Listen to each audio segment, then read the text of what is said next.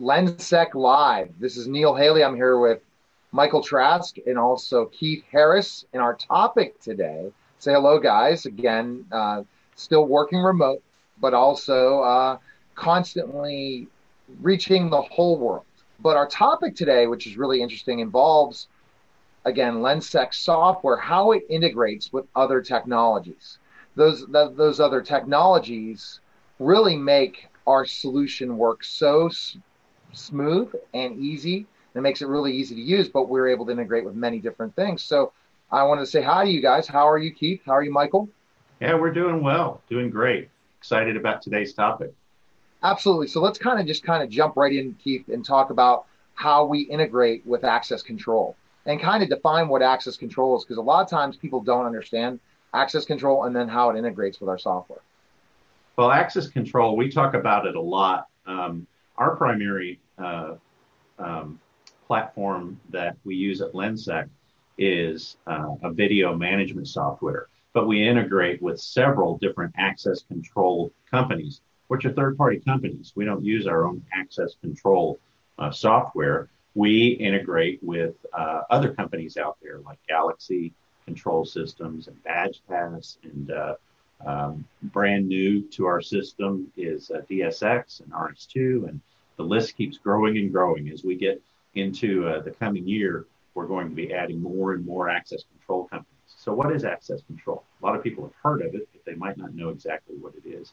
So essentially, it's a system that is deployed on site for security, and it integrates with the doors in the building. So they can put mag locks and doors that have latch locks that will come into place so that they can trigger those remotely from their security software.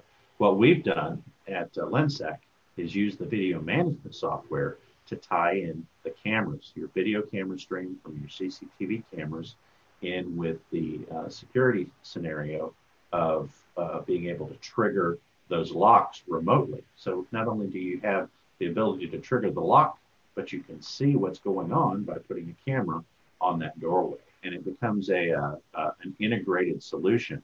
So you're taking disparate systems, diverse systems, and merging them together to make a better security footprint overall. And the video management software becomes the platform for that in terms of day-to-day management. You can get everything set up in the access control software and then use your video management software to make it better. Yeah, and Keith, to just add to that, yeah, the way that that Perspective VMS or in Lensec do that is, we're not, we don't have our own access control solution that we're pushing as a solution. And the advantage to end user customers and integrators out there is, end user customers may have a fully functioning working access control system, and they don't want to be forced to maybe spend money to have to replace that entire system just in order to get that. So we have integrations that are already in place, and we're constantly working with access control manufacturers to continue to grow that list. So if our end users have a particular platform that we currently don't integrate with, they just need to share that with us, and we will immediately start working on that integration. We're an agile development software company, so we can make that integration, at least on a transactional log process, happen very quickly. And then we will do the more advanced of being able to send commands to unlock locked doors directly from the video management software. There's a couple of things that our integrations team focuses on when they're bringing access control into the video management software. They focus on pulling events from the access control software. Number two, they focus on being able to do door control inside of the PVMS software. So we'll be able to lock, unlock, and pulse doors within the PVMS software. So that's the second piece of integration. The third priority that they focus on for access control is being able to stream video from Perspective VMS through to the access control software, so that if you're in that software, then you can pull up our video stream or access information that is stored within Perspective VMS. That's a much harder job to do quite honestly. The first two are easier to accomplish, but it requires deep inner workings in the software development to make it happen, not only in the video management software, but also in the access control software. So, Michael, when you talk about bi-directional, as we're kind of talking about integrations, there could be, we could integrate with access control where basically we know what it integrates with it, so that basically it's all together working seamlessly. But what about what's bi-directional? What's that? How's that make that different? Yeah, so typically typically, Neil, when people are talking about access control integration, a lot of times what that integration is what we would refer to as a transactional log. So that is every single time, Keith used his badge at a door and it has the date, time, Keith, and then there's an attached video clip. And so I can filter on all of that information. So maybe I want to select, hey, every time Keith between this date and this date used his access at the front entrance to the office. And it'll filter those transactions in a log format, and you go through and click through them and you'll have the associated video.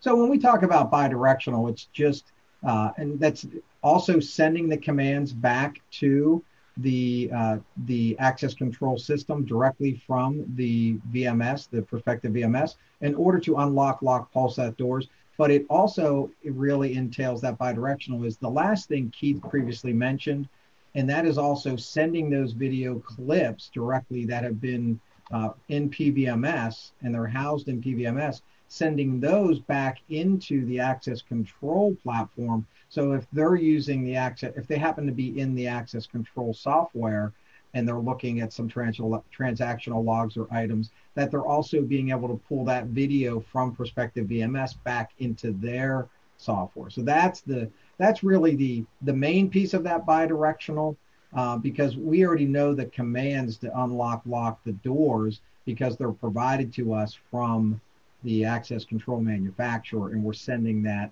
through to unlock those doors. Okay. All right. Now, another technology to talk about, which is pretty good, interesting, is RFID. Can you kind of explain that to me, Keith? Because a lot of this technology is new to me in a lot of ways. I'm learning all about our software for the last year and a half to close to 2 years. But when it comes to the other integrations, we keep always making new ones. So I have to always keep up to date with technology. Can you explain that? Well, you're familiar with RFID because if you go to the department store and buy a new suit jacket, for example, there's probably going to be one of those plastic strips on it with a radio frequency identification device attached to it. And so when you walk out through the door and they forget to take that thing off, the alarm goes off, right? So that's RFID. That's basically a small, tiny little device. It's smaller than this little adapter for my phone. I mean, it's so small and thin that it can fit inside of just about anything. And these things are really cool because they emit a small amount of radio frequency into the surrounding area. And when they put RFID into a building, whether it's a warehouse for loss prevention, or whether it's a store for retail merchandise, or whether it's a college that has RFID devices in their computers, so that those computers don't walk away from them. These devices are designed to emit a small frequency so that when they pass close by a reader, that reader that's built into the infrastructure can pick up that frequency and detect the location of the RFID item. And so these RFID antennas and little devices are put into all sorts of things: computers, clothing, boxes at warehouse facilities. They can even be built into your key fob for your access control. There's all sorts of things that these can be put into. For example, we have a customer who actually installs these into weapons at their secure facilities, so that when they assign weapons, they know where they're going within the facility, and they can use a software to be able to map that location, map that facility, and see where their devices are and if they're leaving the property. Okay, so that's important to note because when you integrate an RFID program into Perspective VMS, then you can pick up the alerts from that particular facility. So the software will send the alerts over to Perspective VMS, and then Perspective VMS will pick up the information from the RFID readers to be able to tag the metadata, the information that we store within our software. Once we store it within our software, then we can use it to let folks know that certain things are happening. We can leverage workflows to be able to let folks know, hey, this particular item, whatever it is, has left the vicinity, has left the facility. It's out, it's checked out, it's gone. So, and those items are very helpful in that type of scenario because it helps you to increase your knowledge of where your assets are.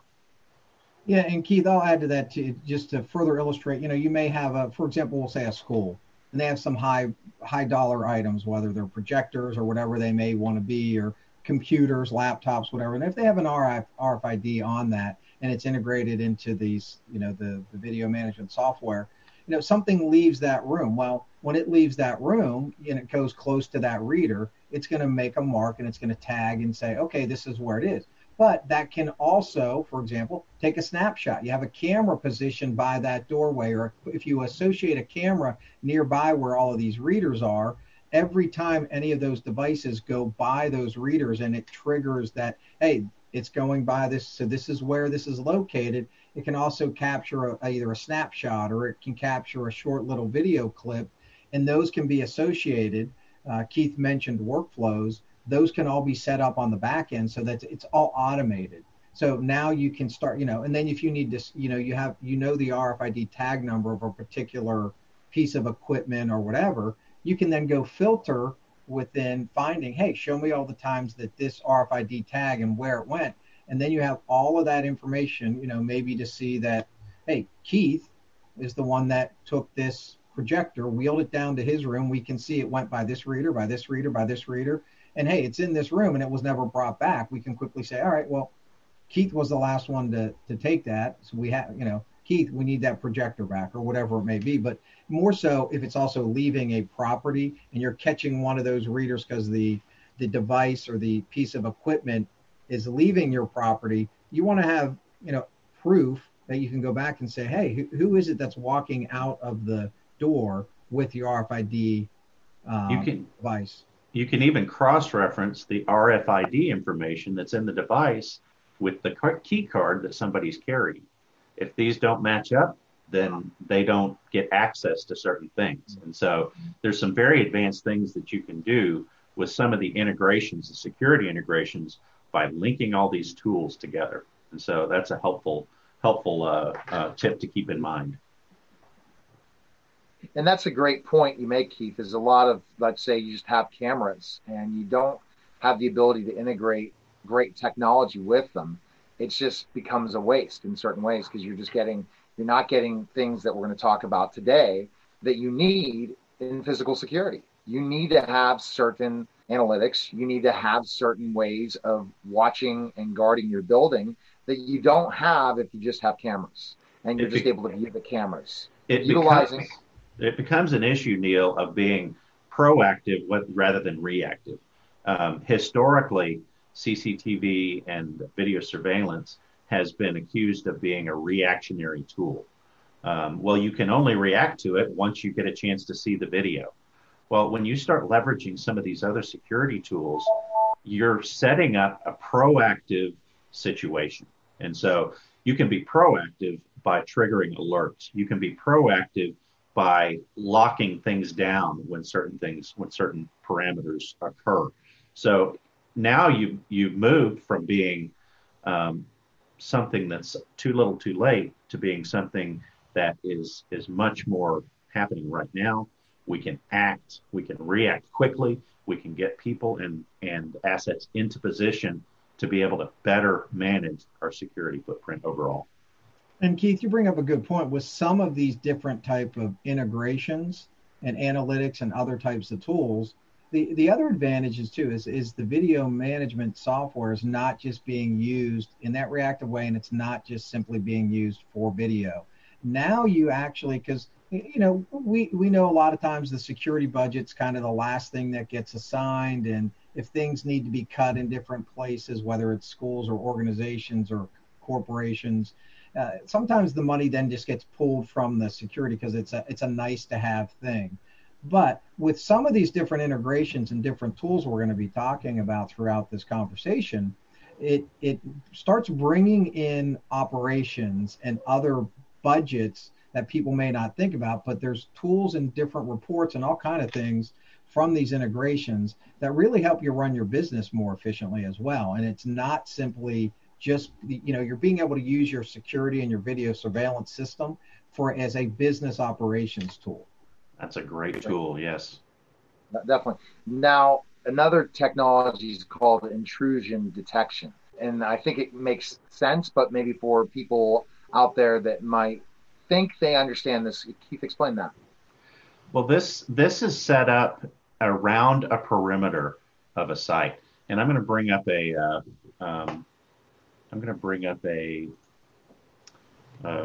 page here, and this will help kind of explain the security perimeter.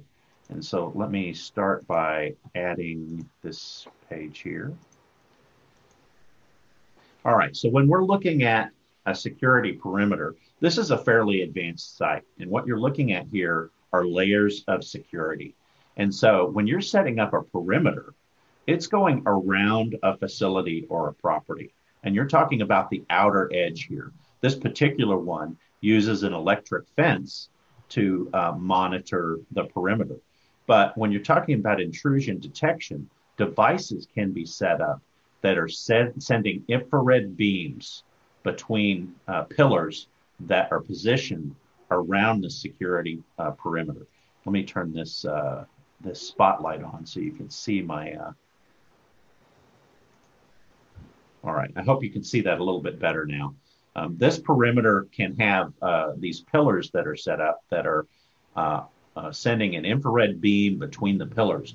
When this beam is broken, then you have the scenario where the alert can be sent. Okay, so that somebody crosses the perimeter between two pillars, whether there's a fence there or not. If they cross that perimeter and the beam is broken, then an alert can be sent, and certain things can happen as a result of that.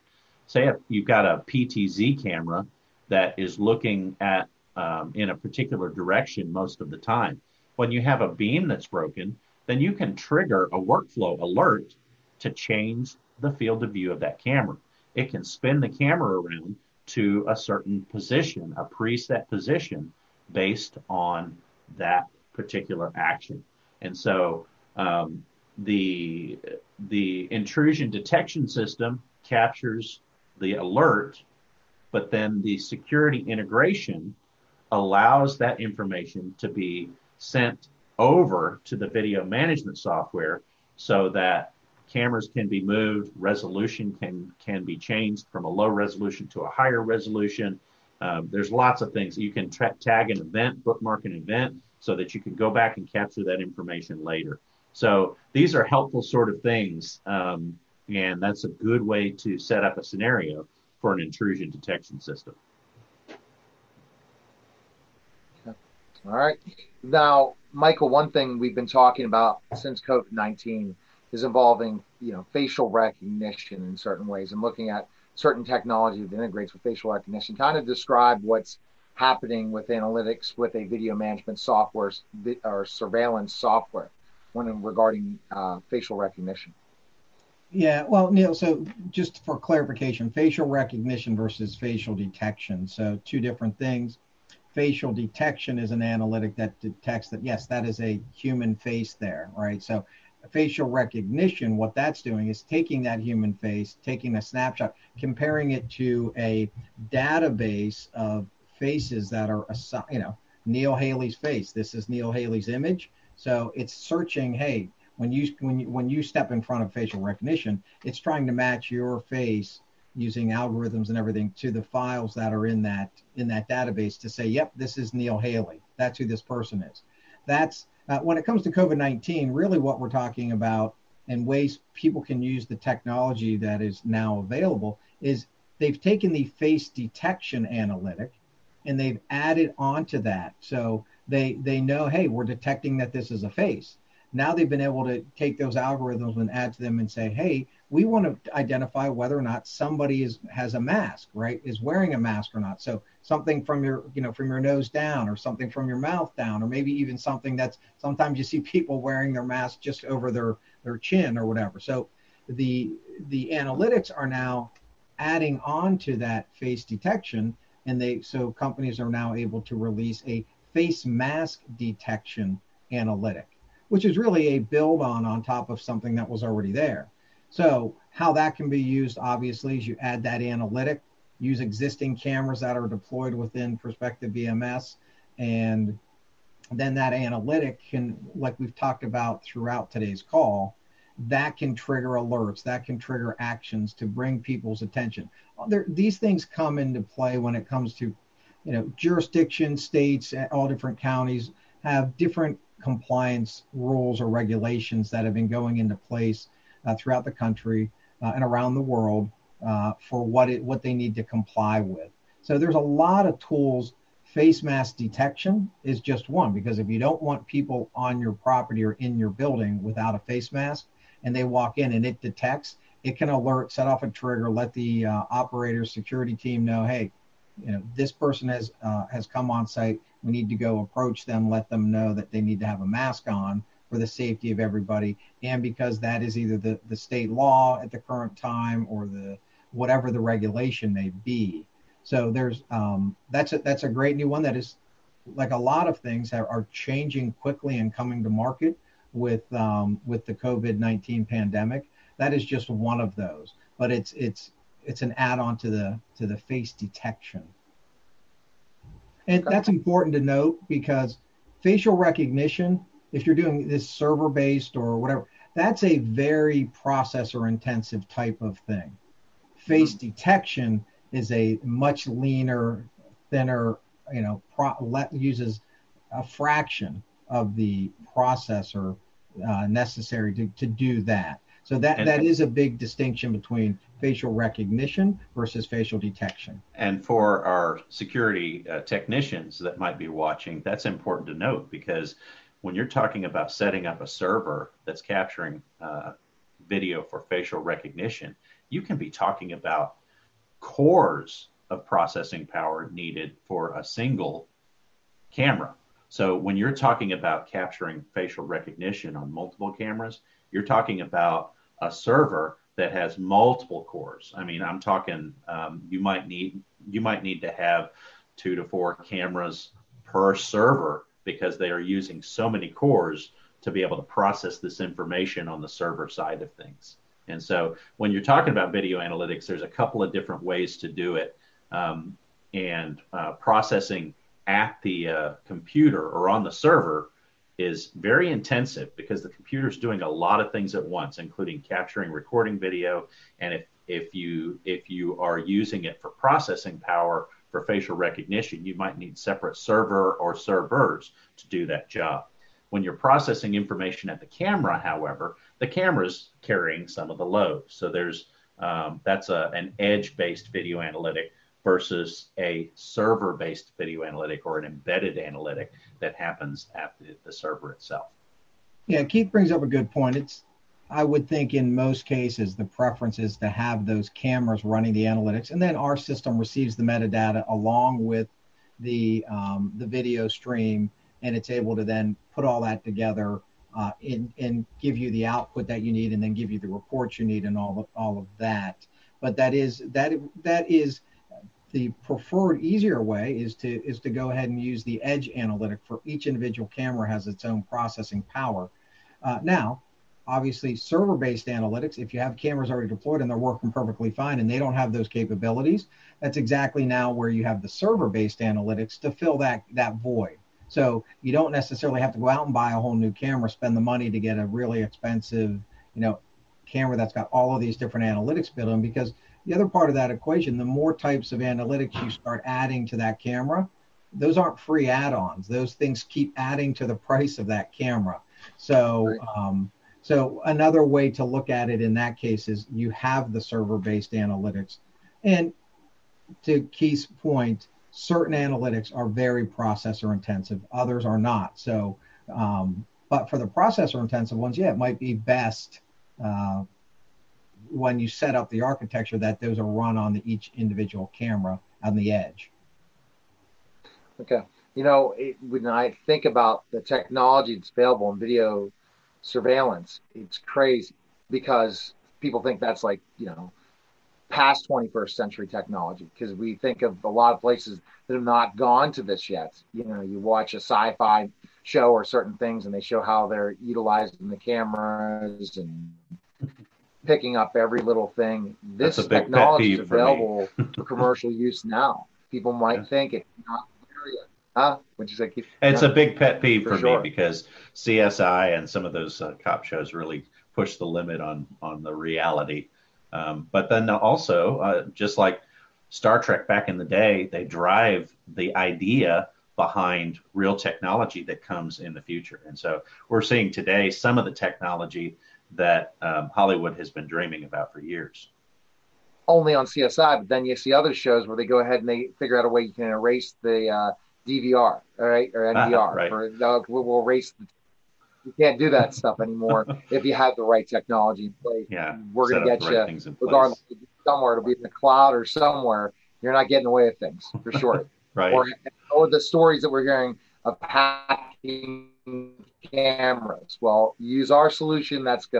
We'll deter that for sure. Because if you're hacking certain cameras, we'll know with our solution. Now, another really cool technology I want to close out with, but if you have any others, is drone integration. Drones have been big in the news and different things like that, but our software can do that as well, Keith, right?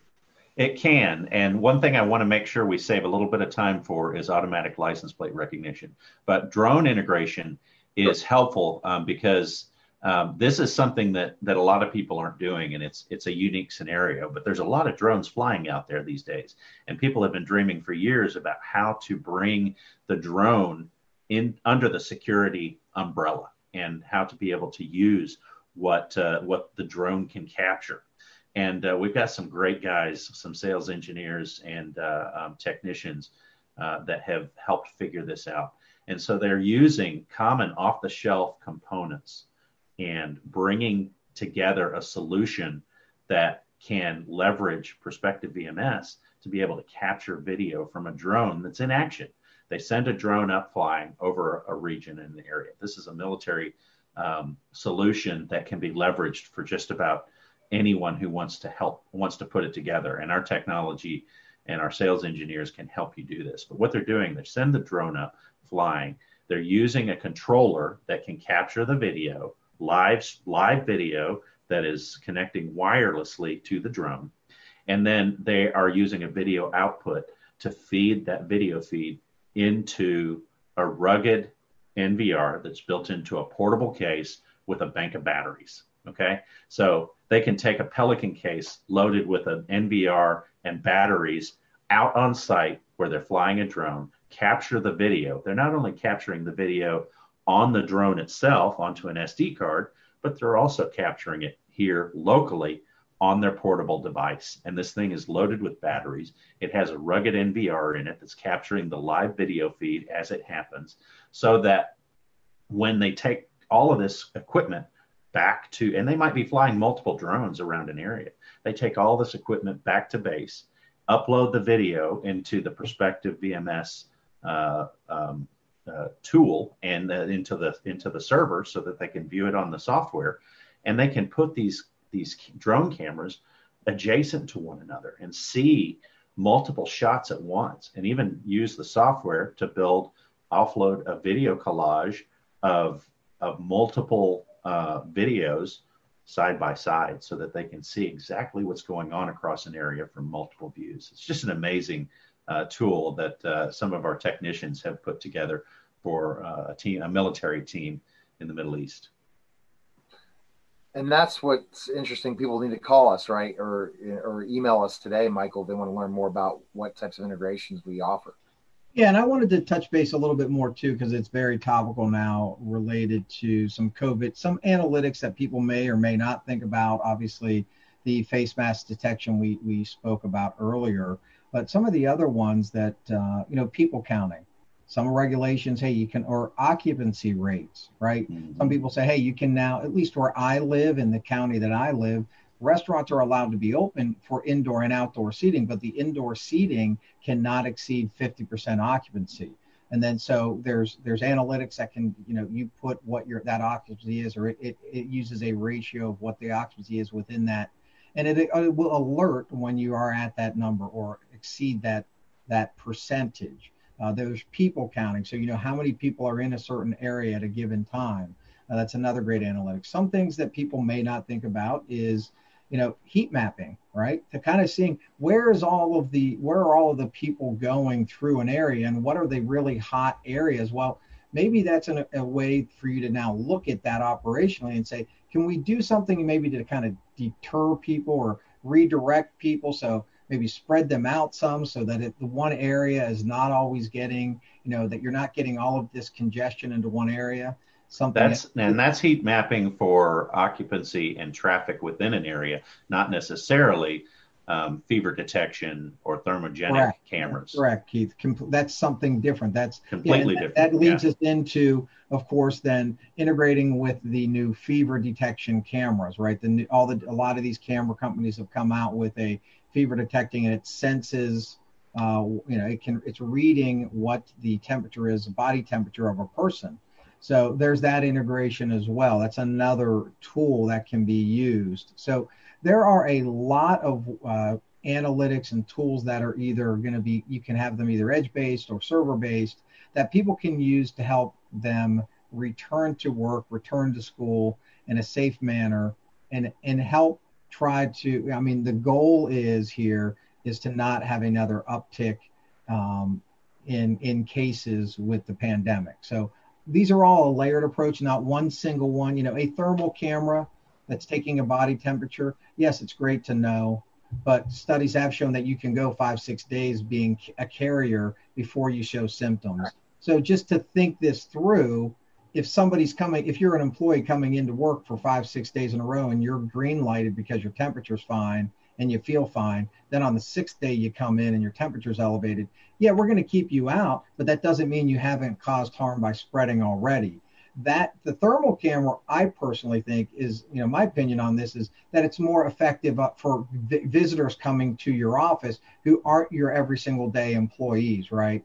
So that's just an example, but all of these pieces and parts have to be part of a completely layered security approach. When you're talking about COVID-19, you're still going to want your people to be wearing masks. You're still going to be wanting them to social distance. By the way, there's analytics that can see how far apart be measuring the distances between people, right? So there's all kind of other tools that people need to be thinking out of the box. They need to think of their video surveillance, software, their video management software, as more than just a way of recording video in case they need to go back and look at video. Yeah, it's just amazing the technology already being developed just because of COVID-19 and how to take temperatures, to detect masks. Wow. Very interesting, but I think it's very important because it's very hard to monitor a business, especially with all these things. So many people that might have just gotten the very simplistic cameras and stuff like that. We are the security experts. Give us a call today and we can kind of really dive deeper into your business and see, well, what's going on and all that, because that's what we are here to help. Keith, you wanted to talk about before that we end involving license plate recognition. Explain that technology. Well, there's a lot of folks out there who are looking for a way to capture information, whether it's people coming into and out of a particular area, a parking lot, a security gate, let's say maybe a neighborhood, and they'll put up a camera to try to capture license plates. That's helpful. It captures information that maybe you can go back later and review. But there's an advanced video analytic that we can leverage from third-party technology partners that will capture the license plate information. and they'll automatically convert that license plate image. They'll capture the image. They'll use OCR technology to convert the license plate information to text. Then it can be compared to a database. It can either be compared to a local database. Let's say it's a neighborhood association that has a database of their residents' license plates. They can compare the OCR captured text with their database. Or on a more advanced level, there's a national database that can be compared to, that can see what other things this car or these drivers have been related to. So when they capture that information, it's really cool. And we have integrated some of that automatic license plate technology into our software by working with these third-party technology vendors. We can pull the information from their software and use the database that they capture in their software and bring the information in so that it can be reportable in Perspective VMS. And that's really nice for those folks that are trying to quickly pull up a report to see who's moving through security gates, whether folks are secure or not. That information on a more advanced note can even be compared. A license plate capture can be compared with a database to allow a gate to open or not open, depending on the information that's captured. So it can be a very advanced technology when you start leveraging workflows. You can really start to imagine how you can really capture and improve your security at the perimeter when you start to use license plate recognition technology. Yeah, Keith, and I think that's you touched on something I was going to bring up, because we started with access control, right? Well, access control doesn't necessarily have to be limited to a person entering a building or a space. So using the license plate recognition, it checks that car. It says, yep, this is an approved car, can open that gate. Someone doesn't have to have a badge, doesn't have to open any doors, doesn't have to do anything. That processes automatically, and it does that. But then, that's great for communities and different places too. It's not, so the tool can be used in a myriad of examples, whether they're just opening doors in a neighborhood, a gated community, or if it's meant to, for security, because you have, let's say, a list that you're trying to find a particular vehicle. Maybe it's a stolen vehicle, so there's an alert out for looking for a certain vehicle. Well, you can go in there and you can add that vehicle into your database as a not approved car, right? And maybe it picks that up and it then can alert you, hey, this vehicle we just caught on our camera, we captured the license plate, here it is. And it can be a way to assist and find those types of instances as well. And all of these things can be a force multiplier. Instead of employing personnel to cover all of these different areas, you're now using technology to help be able to reduce the amount of personnel you need to get all of this vast amount of things done. And so it's a force multiplier to be able to have all of these different bases covered with a less amount of people monitoring it on the front end. And that's a great point, because it's, a lot of times what will happen is people train for situations, security officers, security personnel, and they've trained, hey, when we get this forced entry alert or we get this alert, hey, my training tells me I'm supposed to do A, B, C, D, and E, right? Well, when that moment happens, even though the people have trained, it's never happened. How does each individual person react when that moment actually does occur? You may have fog brain, you may totally freeze. And by using all of these integrated technologies, if there's it's using the workflow technology, you have the trigger, and then what you end up having is, not the first 5-6 things on that list of what your procedures are supposed to be are all happening simultaneously right away, even if the operator is having that momentary frozen, what do I do, panic moment. But then once they come back around, all of that stuff's already happened. And now if they have to get up and actually go to the location to mitigate whatever that issue is, all of that other stuff's already happening in the background, right? So they can actually go to and address the issue head on. Wow. So, what we've learned today, as I summarize this, is basically all the different types of technology that is able to integrate with Perspective VMS and learning about how that technology works. And you guys are such experts. Keith and Michael have been able to explain in so many ways how that technology works with our software and what that technology does. So if you have questions or comments, please visit lensec.com.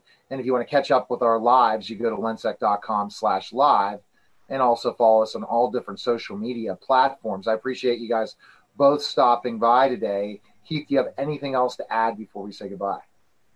No, I would say just make sure on the front end that either if you're an end user or if you're a security technician who's developing a design for a customer, you should pay close attention to the technology that's available.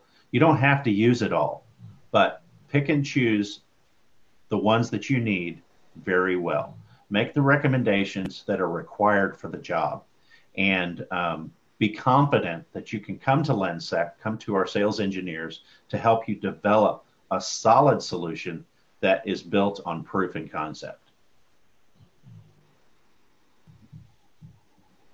Awesome. Well, again, guys, thanks for stopping by. Really enjoyed this conversation. Very educational and Perspective VMS. Make sure you check us out as well. And I guys appreciate it. And it was another great What's Your Perspective Lensec Live session. And I appreciate you guys stopping by. Thanks, Neil. Thanks, Neil. Take care, guys.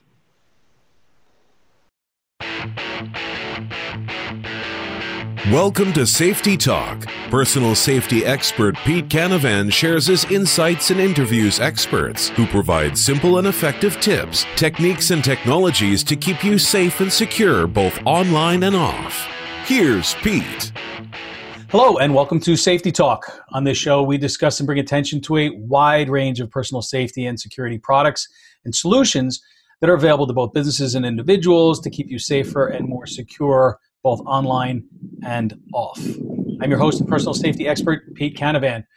As a self-employed information technology consultant since 1995, as a martial artist for over 20 years, I bring decades of personal safety and security experience to my role as the host of this show. To learn more about how I can help your corporation, college, or conference, you can visit my personal website at petecanavan.com. So thanks so much to our listeners for being here. We really appreciate you helping us spread the word about Safety Talk and sharing in your social circles. And a hot topic today is telemedicine. And on today's episode, we have a doctor who will be talking with us about it, and as well as some other medical-related topics. And he is an award-winning physician, speaker, aging expert, and author. He is known as the anesthesiologist to the stars and is one of the most sought-after physicians in California. He trained at Stanford and UCLA and has built a career attending to some of the most complex patients in the San Francisco, California area. He has spent years on the front lines of healthcare, treating both adults and children with uncontrolled pain, as well as other complicated medical issues. He is an authority on wellness and advanced nutrition, and has a new book out titled Why Doctors Skip Breakfast: Wellness Tips to Reverse Aging, Treat Depression, and Get a Good Night's Sleep. And couldn't we all use some of those? The book reveals insider Hollywood secrets on how you can say goodbye to chronic disease and pain, continuously look your best, and maximize your performance and immune system, which is obviously so important, as we hear about in the news on almost a consistent basis today. He owns a telemedicine clinic in Beverly Hills, California. And right now, as telehealth is exploding, as people are either unable or unwilling to visit doctors in person, and vice versa, has become extremely important. So as part of today's episode, we will be discussing the 5 reasons why telemedicine has come of age and is here to stay, and why this is the perfect time for a patient to visit their doctor from home. So it's my pleasure to welcome Dr. Gregory Charlap to Safety Talk. Welcome, doctor. Hey, thanks. Thanks for having me. It's great to be here. Sure. We're very happy to have you on the show to talk about telemedicine and some other topics, obviously your new book as well. Because, as we all know, you and I and everyone else, that, our personal safety and our health is of paramount importance. If we're not feeling well, it's hard to focus on other things, especially when we have things like chronic pain or, something that's always nagging at us. It really is difficult to focus on the other tasks at hand, whether they are, things that we have to do in our business or in our personal lives. Something as simple as, working on your garden. If you're in pain all the time, you can't do that. So it really, affects every area of our lives when we're not healthy. And so that's what, this show, Safety Talk, is all about. We're all about improving the safety and security and health of others by any means necessary, including, education, training, tools, different skills and products, and, hey, basically whatever it takes, right? So let's start off by having you tell our audience about how you got involved in medicine in the first place, and then we'll dive into some of the specifics. Sound good? Sure. Yeah, of course. So, it's funny. My parents love telling this story. I think I was around 9 or something like that. I was at a birthday party, and, they have these parties like bowling alleys or skating rinks and that kind of thing. And so we had a lot of fun. And then we go to the party room. They have like these rooms in the back, and there was a big cake there, and they were cutting the cake. And like all the kids are going crazy over the cake. And I refused to have any of the cake. I'm like this 9-year-old, like sort of precocious kid. And I'm like, no, I don't want to have it because it has too much sugar. And so, my parents love telling the story. And I guess from a young age, I always cared a lot about nutrition. I mean, I was always into health. And, I used to have arguments like artificial sugar is bad or good, and artificial colors and all these things. And I used to love doing all these experiments with health. So I've always loved health and nutrition in particular.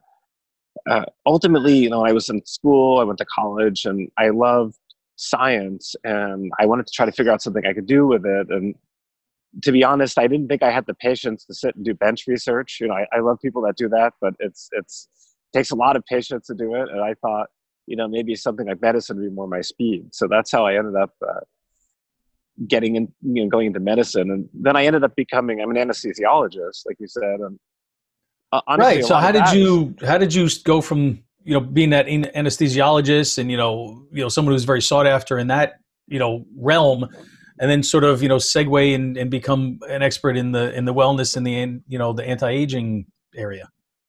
Well, so it's funny. So one of the big things about anesthesiologists, if you know any or you find them, we like to have things happen quickly.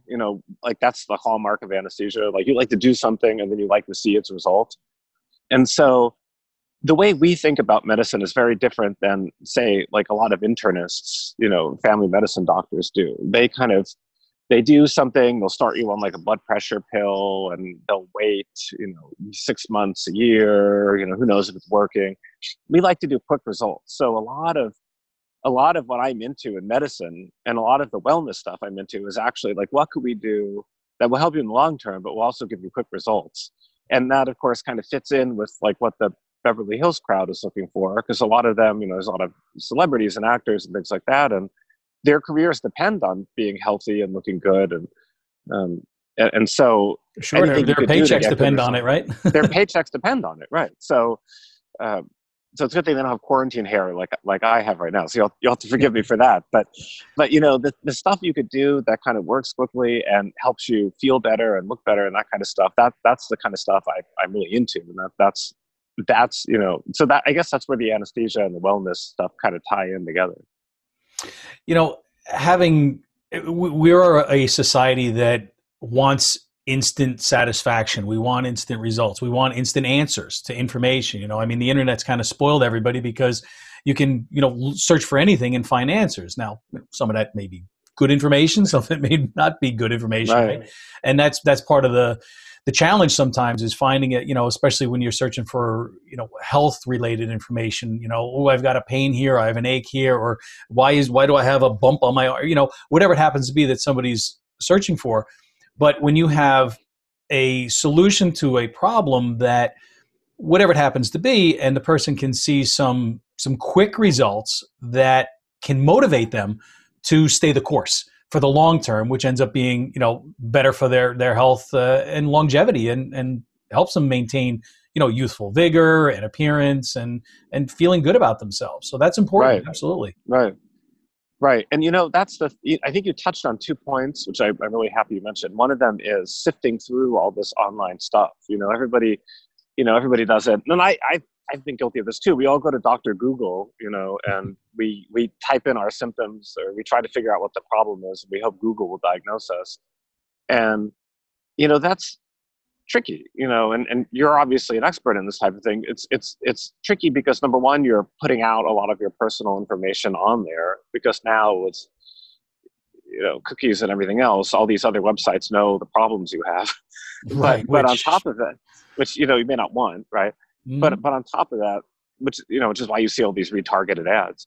But on top of that, a lot of the stuff you're finding online has an agenda. I mean, obviously there are some reliable sources, but many of them are written by people that are trying to sell something. They're by companies that have some sort of ad revenue, and they want to make money off you. So you have to be careful. And then even the stuff that isn't necessarily trying to sell you something, it may not be written by people who know what they're talking about. Right. Someone just read something once, or their cousin Joe told them, who happens to be a dermatologist. And so it gets online, and then I think people give things too much credibility sometimes just because it's online. Well, yeah, it's online. It's got to be true, right? Right. Well, you see it in writing, so once you see something in writing, but the other thing you mentioned, which is also important, which is, I mean, some aspects of wellness, they're the long game, so Sure. For example, like, I'm a big fan of taking turmeric, and I take gobs of the stuff. I add it to food. I take it as like capsules, I take it as much as I can. And a lot of the doctors I work with, the people that are into this stuff, everybody takes turmeric, and you don't really see any immediate benefit from that, so you do it, and honestly, we're kind of doing it on faith that will help us, right? Because there's lots of good data on it. We know it's not hurting us, and there's tons of good research, but you take it today, you don't feel it tomorrow, but there are other things you can do for your health that you actually do feel pretty quickly, and that's a big plus. And so I think when you're looking at wellness, especially if you want people to keep up with wellness stuff, you have to give them both the long game stuff like turmeric, but also stuff that will help them quickly, because people want results. Sure. Because, I mean, if you tell me I got to do this and I'm not going to see results for 6 months or a year, it's going to be real easy to fall off the wagon and not continue to do the routine, whatever it happens to be. But when we do something, and we see results within maybe a few days or a week or two, right, then that's going to motivate you, whether it's losing weight or, getting stronger or bulking up or whatever your goal happens to be. So, yeah, that's very, very interesting because... well, here's the other problem with that too, is that you're seeing what actually happens, but not what would have happened. So, for example, like, say, you start taking turmeric, and a year from now, you feel the same way you feel today. Did it help you? Maybe not. Or maybe you would have had some terrible illness and you didn't get it because you were taking the turmeric. So the trouble is, you don't know what would have happened had you not taken it. You just know what ended up happening. So why would somebody want to take that? What would some of the long-term benefits be, as long as we're kind of talking about that? Well, so here's the thing. So if you look at like a lot of Asian cultures, Mhm. turmeric is very popular in food, and it was used for medicinal purposes in a lot of, particularly Southeast Asia. And it's been around for thousands of years as sort of a food/medicine in Asia. And they were really onto something. For one thing, it seems to help prevent inflammation. So a lot of aging, we think I'm very into this anti-aging stuff. A lot of aging, we think, is due to inflammation. You have chronic inflammation, your immune system is activated all the time. And what that does is it damages cells throughout your body. It's like your body's constantly in this sort of stressed out fight or flight mode. And that's very toxic. It's very unhealthy. So we think that turmeric does a lot of things, like decreases your risk of Alzheimer's disease. It helps with inflammatory bowel disease or autoimmune diseases like rheumatoid arthritis, Crohn's disease. It seems to reduce the risk of cancer and heart disease. I mean, almost all the kind of commonly associated things with aging, turmeric seems to reduce. And the cool I had heard that it had anti-inflammatory properties. Yes. And the thing about it that's great is it's pretty cheap, and it has at least that we know of, no side effects. So, in the world of options, how many things are there out there that are relatively inexpensive, seemingly have zero side effects, and may have tons of long-term benefits? There just aren't that many things out there like that.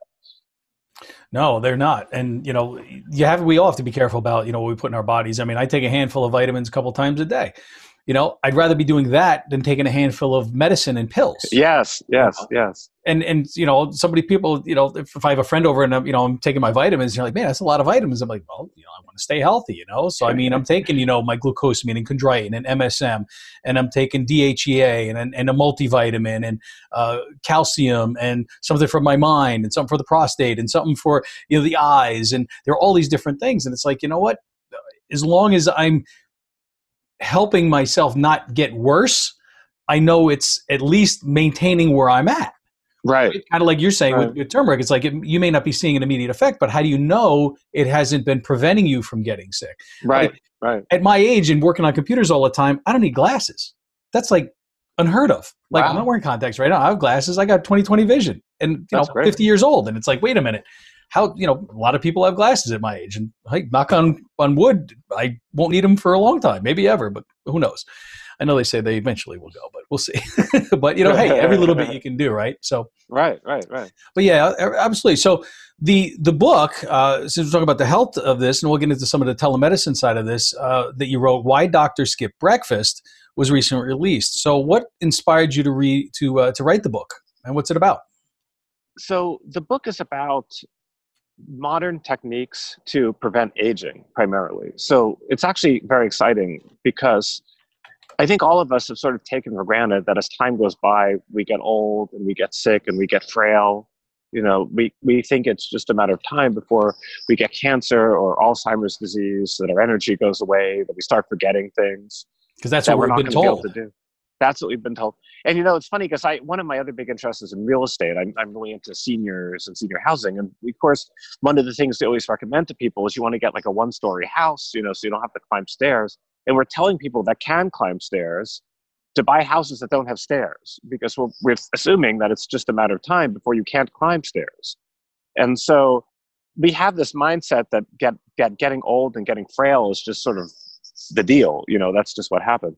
So the book talks about research that's come out of Harvard and USC and UCLA and some other top places, MIT, that show that we actually don't have to fall victim to these aging traps that we imagine. And it also talks about some great new research about ways of treating depression, which over 17 million people have and is related to aging, and also ways of getting improved sleep, both to get better sleep in general for your health, and also because improved sleep will improve performance. So someone like you're a very effective, very successful athlete, and a lot of athletes are sort of cluing into how sleep can help. It's the type and stress, right? And stress hurts sleep, and we're also stressed out all the time. And when we're wound up or when we're stressed out, it's very hard to kind of turn it off, at the end of the night. And I mean, myself included, and a lot of people, it's like when you finally sit down and you go to bed, whatever time it happens to be, at night or morning, it's you still have things racing. Hopefully at night. What's that? Hopefully at night. Yes. Well, I'm a night owl. I usually go to bed about 1 or 2 in the morning, just about. But but I mean, that's a good night's sleep is obviously super, super important. So I've pulled up here for those watching the video on our YouTube channel that the book Why Doctors Skip Breakfast is up here. So it talks about also treating depression, which as you mentioned. So that's awesome. So I mean, just who wouldn't want to, reverse aging, not be depressed, and get a good night's sleep? So I think it's a fantastic subtitle to the book, as well as a funny and catchy title, Why Doctors Skip Breakfast. So why do doctors skip breakfast? Yeah, so here's the thing. So I worked at a major, before coming to Beverly Hills, I worked at sort of a major academic hospital. And so we worked at one of those places where like the sickest of the sick come for major surgeries. And the people I work with are all these like top-notch surgeons, anesthesiologists, you name it. They all trained at all the best places, saved lives, and busy people. And in the morning, we get there, we kind of hang out before starting, and people would have their books out and they'd have their coffee. Everybody drinks coffee. Their supplies. We'd kind of discuss what's going on, but almost nobody would eat. They would drink coffee, but hardly anyone ate. And I just sort of took for granted that's how everybody was. I was fasting because I'm into intermittent fasting, and I noticed that most of my colleagues were in intermittent fasting. But then, I don't know why, but I just noticed when I was out a different time for breakfast,